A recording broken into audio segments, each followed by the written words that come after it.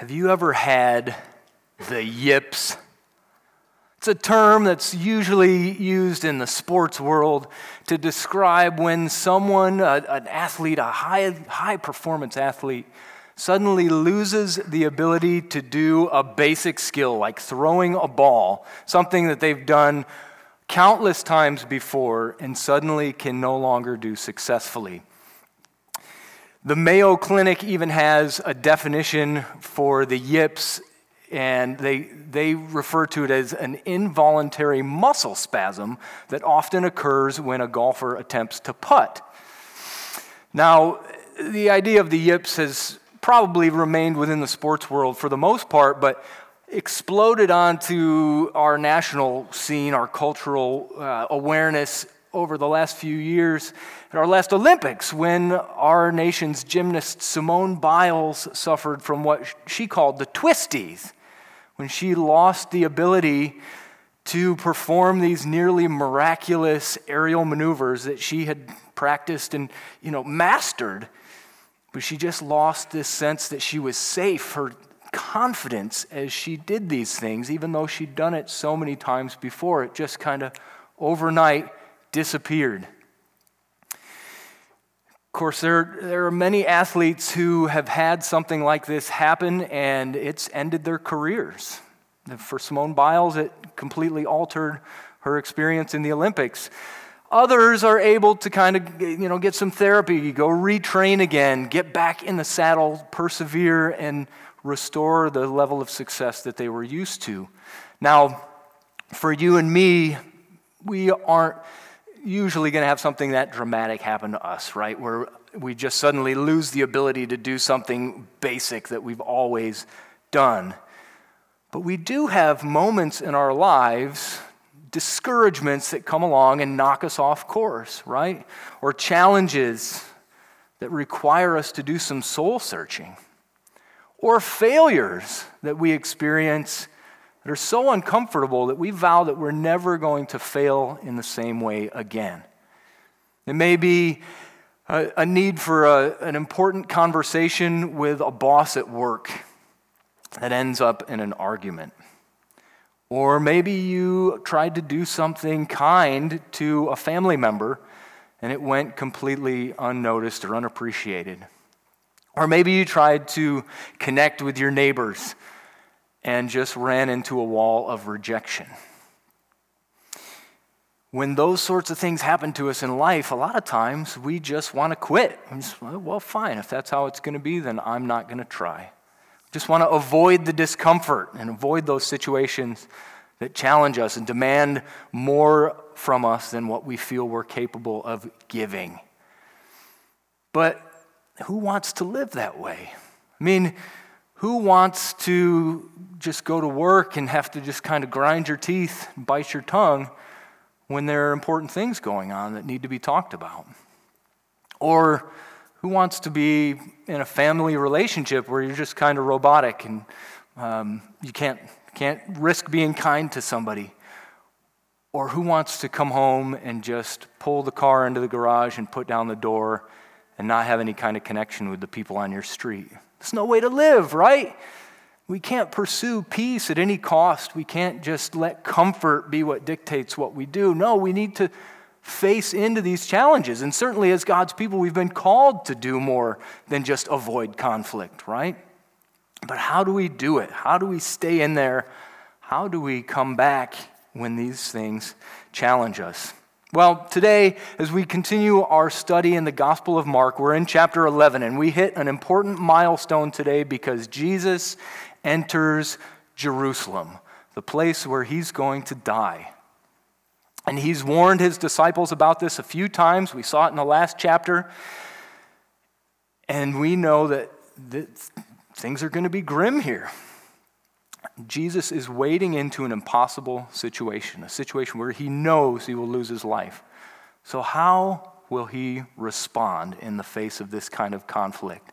What lessons can we gain from it here? Our big idea today is that Jesus relentlessly waded into conflict to fulfill his mission, and he empowers us to do the same. Jesus relentlessly waded into conflict to fulfill his mission, and he empowers us to do the same. So let's take a look at it here in Mark 11. We'll start in verse 1. Now, when they drew near to Jerusalem, to Bethphage and Bethany, at the Mount of Olives, Jesus sent 2 of his disciples and said to them, "Go into the village in front of you, and immediately as you enter it, you will find a colt tied on which no one has ever sat. Untie it and bring it. If anyone says to you, 'Why are you doing this?' say, 'The Lord has need of it, and will send it back here immediately.' And they went away and found a colt tied at a door outside in the street, and they untied it. And some of those standing there said to them, 'What are you doing untying the colt?' And they told them what Jesus had said, and they let them go. And they brought the colt to Jesus and threw their cloaks on it, and he sat on it. And many spread their cloaks on the road, and others spread leafy branches that they had cut from the fields. And those who went before and those who followed were shouting, 'Hosanna! Blessed is he who comes in the name of the Lord. Blessed is the coming kingdom of our father David. Hosanna in the highest.' And he entered Jerusalem and went into the temple. And when he had looked around at everything, as it was already late, he went out to Bethany with the 12. So, as we begin this chapter, Jesus and his band of disciples are on the doorstep of Jerusalem. They come to these towns, Bethany and Bethphage, which are 1 to 2 miles outside of the city, about a half hour's walk in. And you have to imagine the disciples are feeling the weight of anxiety here. I mean, it's about to happen. They're at the top of the roller coaster, about to plunge into who knows what. And in the midst of that drama, that anxiety, Jesus pulls aside 2 of them and says, "Go in front of the rest of us and take a colt that doesn't belong to us from the town there." These guys got to be really nervous about this, right? The anxiety must spike here for these 2. But do you see Jesus' grace in this moment? That he takes away the fear of the unknown, the fear of this uncertainty from them by being ultra specific about what's going to happen when they do this. He tells them there's going to be a colt waiting for you there. It hasn't ever been ridden before. And then if somebody wonders why you're taking it, here's what you need to tell them. It's completely specific, and he takes away any of the concern that they might have. And so we see that Jesus knows what's coming. He knows what God's plan is here, and he is in control of the events that are coming. It must be reassuring. But at the same time, it's a little bit of a double-edged sword because he's promised 3 times that he's going to be tortured, he's going to be mocked, spit upon, flogged, and killed here. And so if the thing about the colt is right, then those predictions could very well be right too. Well, it all works out, and Jesus' control over these events is displayed also in his riding on this untamed colt. And we see this moment that's pretty familiar to us in the life of Jesus of what we know as the triumphal entry. All the people are just ecstatic, eager, this spontaneous celebration of the Messiah coming in to deliver his people. The kingdom of David has finally come. We're going to throw off the oppressive domination of our Gentile overlords, the Romans. He will set us free, and we will have our own self-government. We'll be able to be the great nation we were supposed to be again. Is there hope? Save us, Jesus. Hosanna. The problem is they have the wrong expectation for what Jesus is going to do. Someday he will do that. We await his return when he will exert his supremacy over the whole earth. But that's not what he's doing in this moment.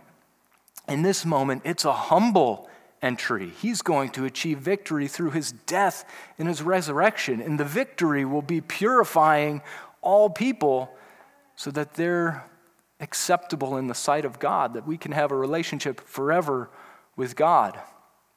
And these folks celebrating Jesus have no idea what he's there for.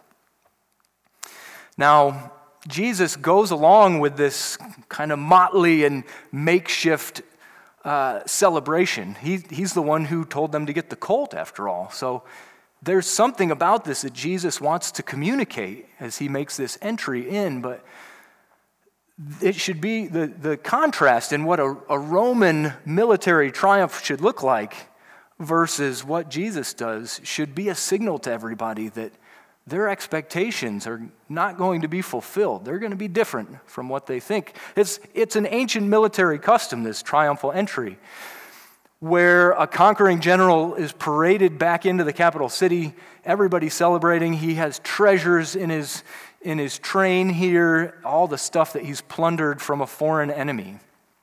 But Jesus rides in on this meager colt rather than a massive war horse. And underneath his feet, everybody's thrown down their cloaks and branches that they just were able to grab from the nearby fields and throw down, rather than carefully arranged, sumptuous carpets. And behind him, there are these dazed and timid disciples, this ragtag group that's just kind of shambling behind, not sure what they're supposed to be doing, rather than exotic animals and a chain of captives strung together as slaves and boisterous soldiers. There's a humility to how Jesus is brought in as this conquering hero. And it signals that his victory is not going to be what everybody thinks. It's not going to come through force, through power, through domination, through military might, through politics. It's going to come as he gives his life in sacrifice for his people. Well, so after the humble entry here, we see this kind of anticlimactic verse in 11 where Jesus enters Jerusalem. And then he just kind of wanders into the temple and takes a look around at things. We don't get a lot of detail about what's happening here.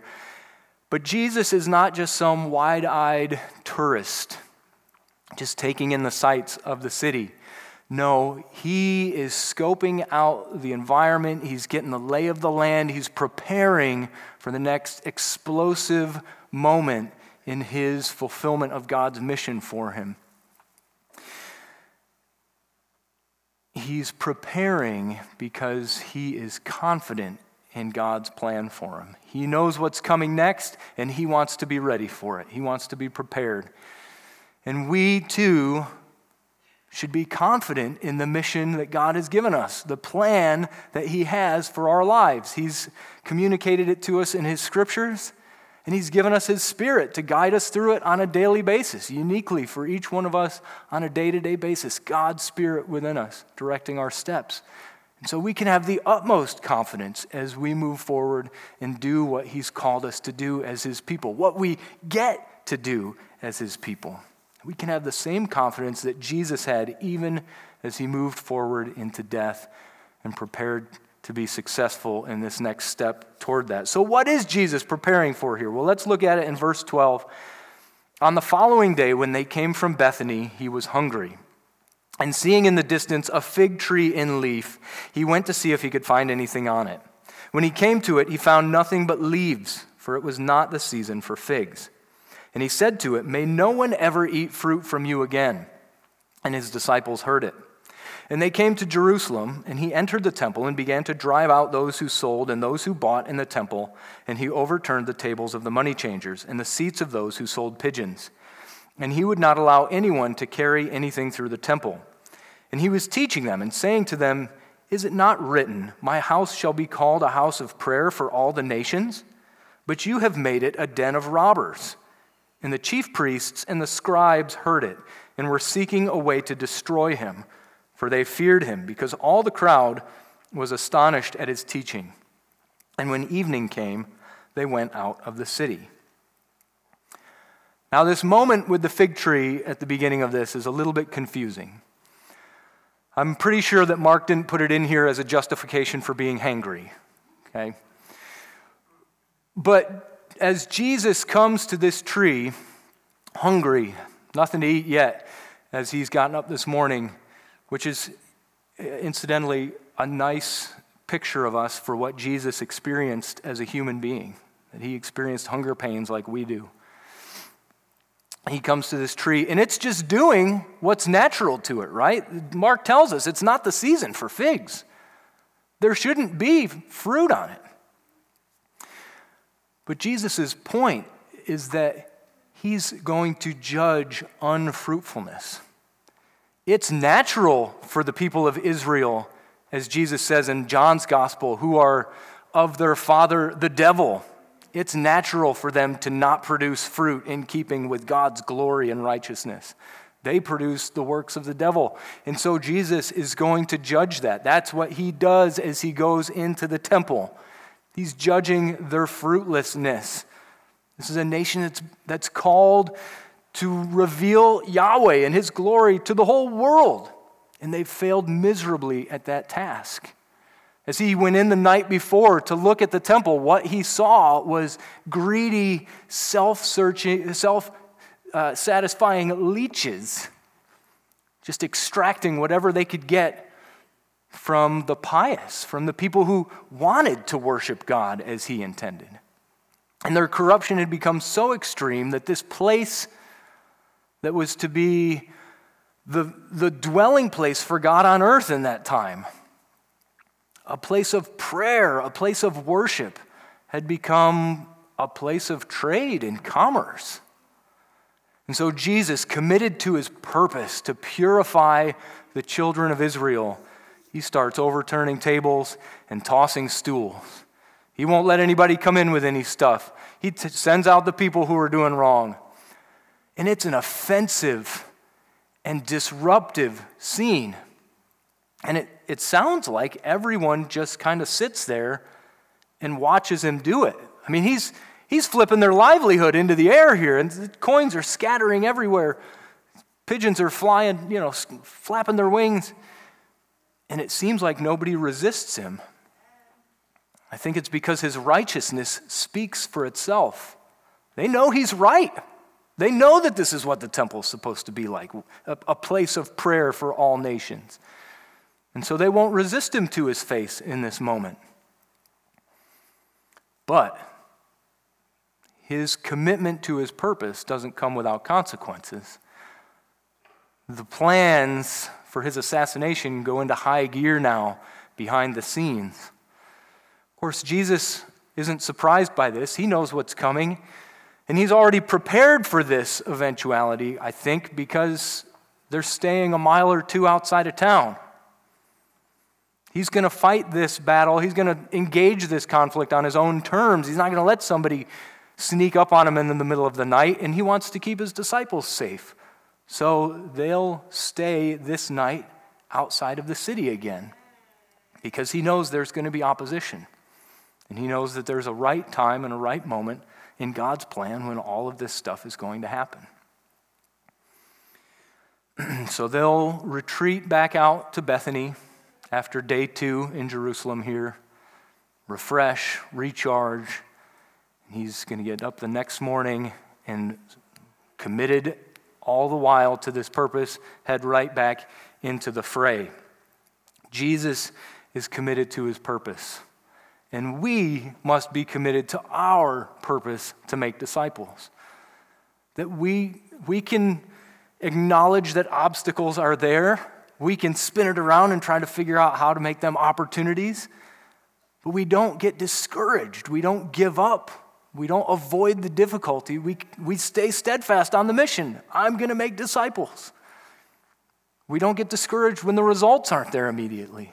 We keep working. We innovate. We try to find better ways to do stuff. We don't try the same thing over and over again when it doesn't work. We stay committed to our purpose as disciple makers. Now, as I try to be a disciple maker in my home, one of the things that we've settled on with our kids is when they turn 13, I take them out for a trip, a few days. We go do something that they love to do. And, the purpose is just kind of as they hit that milestone of in entering the teen years, it's just kind of a reaffirmation of, hey, I'm with you. Let's stay close, all right? There's a whole bunch of changes that are going to come in the next few years, but let's stay close, right? And honestly, part of this for me was that I had misgivings about the teen years for a long time. We're in the middle of it now, 3 out of 4, and it's fun. But I had to change my perspective because I felt kind of negative about it. Like, oh man, I want my kids to stay cute and innocent forever. And they don't want that, So let's embrace just the natural flow of things. God has created us to age here on earth. So what's next? What's God doing in this season? And so it's a way to just embrace that. And let's go do something you love. Let's spend some good time together. Have some good conversation. And so Noah and I started all this a couple years ago. He and I both love the New York Mets. And so we watched them play baseball out in Chicago against the White Sox. The Mets swept the series. It was, couldn't have been any better. Alex and I went to Washington, D.C. and watched the Mets beat up on the Nationals last summer, although the Nats did get one win. That was a lot of fun. But Grady, like his dad, is a little bit of a nonconformist, and so circumstances with him were a little different.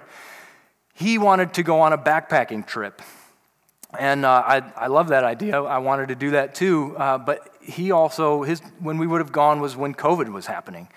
And so through a combination of things, we didn't end up going till he was almost 15. But we were going to do it. We had committed to this purpose. We're going to go on this trip. And so we made it happen. We hiked about 30 miles over 3 days. It was supposed to be 27. We had trouble finding a turn at one point. We caught our own fish before we hiked and gutted them and scaled them and cooked them over an open fire together. That was one thing he had to do. And thankfully the fish cooperated. And then we went out into the wilderness for 3 days, and it was amazing to be out in God's beautiful creation. George Washington National Forest, just a disconnect from the hustle and bustle of urban life. And we were loving it. But a few hours in on that first day, I was reminded that I am no longer 15 years old. And so this old man's creaky knees really started to creak with that extra 40 pounds on my back. And, it was about 80 degrees. We went during the summertime, and it was sunny, and even in the mountains, it was pretty warm. And so, it's nice to have kind of a constant flow of water down your throat. But you have to carry all your water. And so we weren't going to carry 3 days worth of water. That would have been impossible. So we had to wait until we found a stream that we could get water from. So that was inconvenient to be thirsty and not be able to drink. And I also found that my hiking boots didn't fit the way I remembered. And so I had blisters that cropped up that first day. And blisters don't heal overnight, y'all. So I carried those for a few days. And as much as I enjoyed it and was staying positive, even when we had trouble finding that turn at the end of the first day, as the sun was going down, we had a place we had to get to. We were committed to our purpose. We just got to keep going. Let's do this, Grady. Good bonding moments. But I did also start thinking, what if I can't make it? What are we going to do? I could endanger Grady here. I could endanger myself. I don't need to be foolish about this whole thing. But there comes a point as you're hiking in a circle where, that was the route, to go in a circle rather than out and back. Although we were circling in that one point. But there comes a point where, you're past the point of no return. It's longer to go back than it is to just keep going forward, right? As long as you hit the turns right. And so we're committed to this purpose. We have no choice but to proceed, just to move forward, right?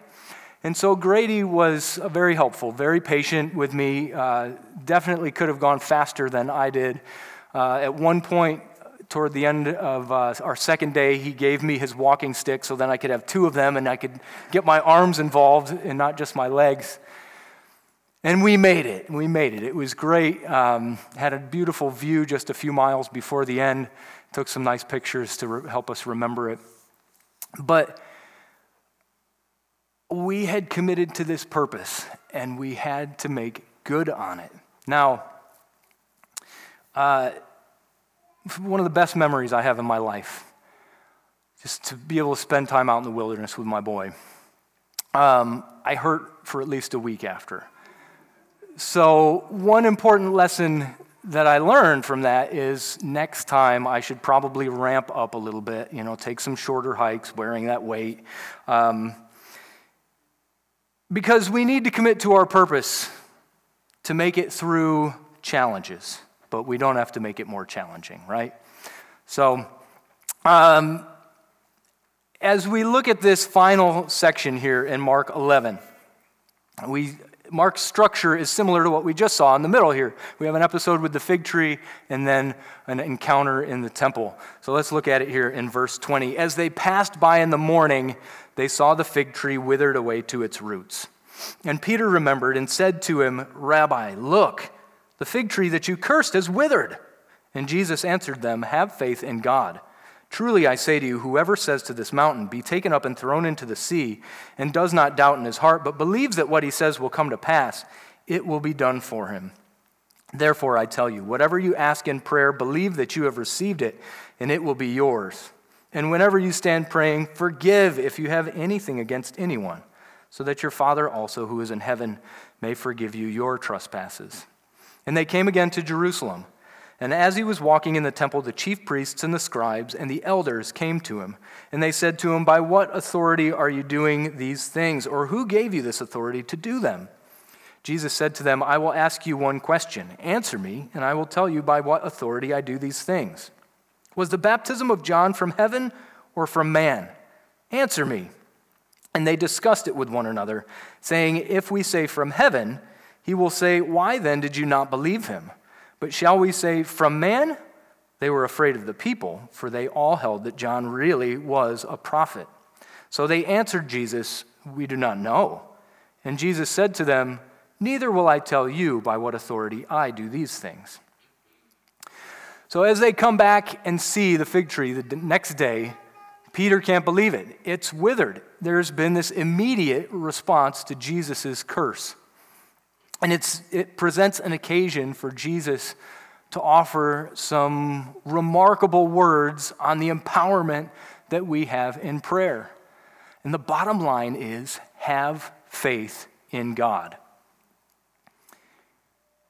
When we trust in God, then we know that what he wills will take place. In the midst of challenges, in the midst of things like the yips or the twisties, the cure-all is that we have faith in God, that we know he's with us, we know that his will is good, that he is good, and that nothing happens apart from his permissive will. But as we look at some of the rest of what Jesus says here in verses 23 and 24, this can be a little bit challenging to think through. I mean, whatever you ask in prayer, believe that you have received it, and it will be yours. Now, I don't know about your experience, but I have prayed for some things that have not happened. And I have never seen a mountain picked up and thrown into the sea.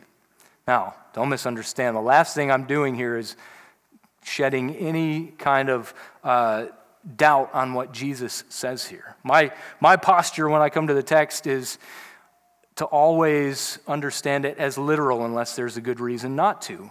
You know, if it's a parable or some other kind of genre there that's figurative, right? So what is Jesus saying? Is this legit? Well, I think there are a few things to consider here. First, not everything we ask for is legit. The legitimacy isn't an issue for Jesus, it's an issue for us, right? I've asked for some things that were a little bit boneheaded when I've thought back on it in hindsight, right? And you probably have too. Our will does not always align perfectly to God's will. But the other thing is that Jesus was a perfect human being, and none of us are. And so Jesus, I think, has some kind of connection to the Father that we can only dream about, at least this side of heaven, as imperfect people. And I think what we see, the miracles we see Jesus do on earth, flow out of his perfect faith and his sinless life. And that if we were theoretically to be able to duplicate that, then we would see works even greater than these, like the gospel writer tells us. So I think what Jesus is saying is entirely true.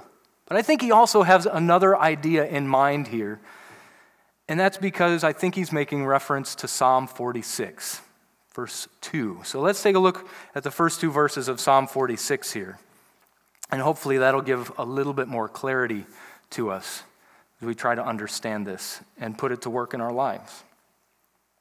So Psalm 46 verse 1 says, God is our refuge and strength, a very present help in trouble. Therefore we will not fear, though the earth gives way, though the mountains be moved into the heart of the sea.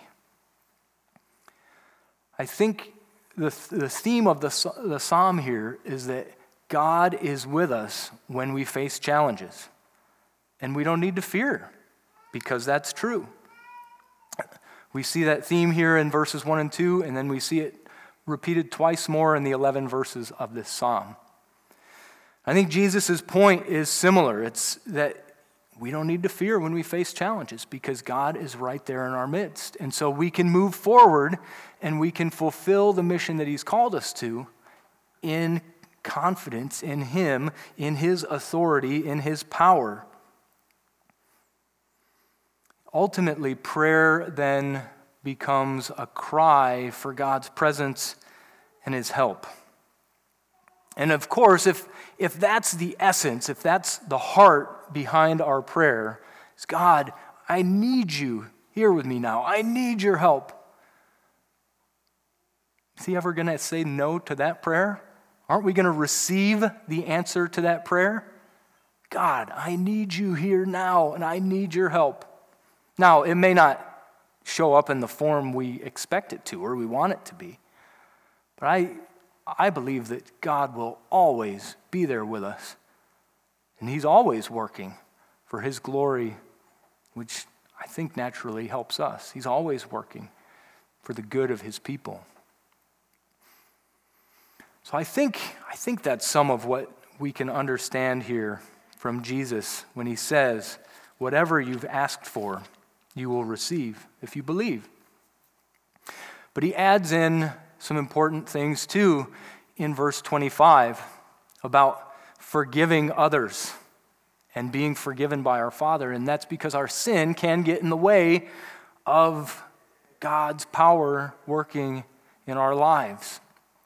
And so it's important that we're at peace with our fellow man. It's important that we're at peace with God so that we can enjoy the power of his presence in our lives, that we can enjoy him working through us.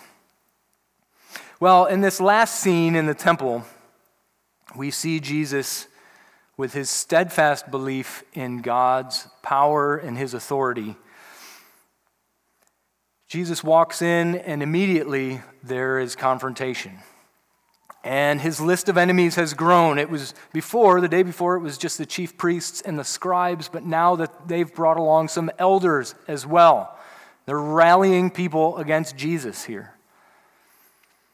So I don't know about you, but if I had to walk in Jesus' sandals, and I'd just gone in the day before and flipped over tables, hit these guys right in their pocketbooks, the worst place to hit somebody, I wouldn't be ready to come back in here and see these guys again. I would be apt to just kind of veer for the path of least resistance. As soon as I saw them coming for me, beat a hasty exit out of there. But no, Jesus doesn't shy away. Instead, if I read this creatively, I think he's got a little bit of a smile on his face. I think he's playing with these people. He's toying with them. As they confront him, he asks them this question, which has a really simple answer, we know, but it comes across as a riddle to them.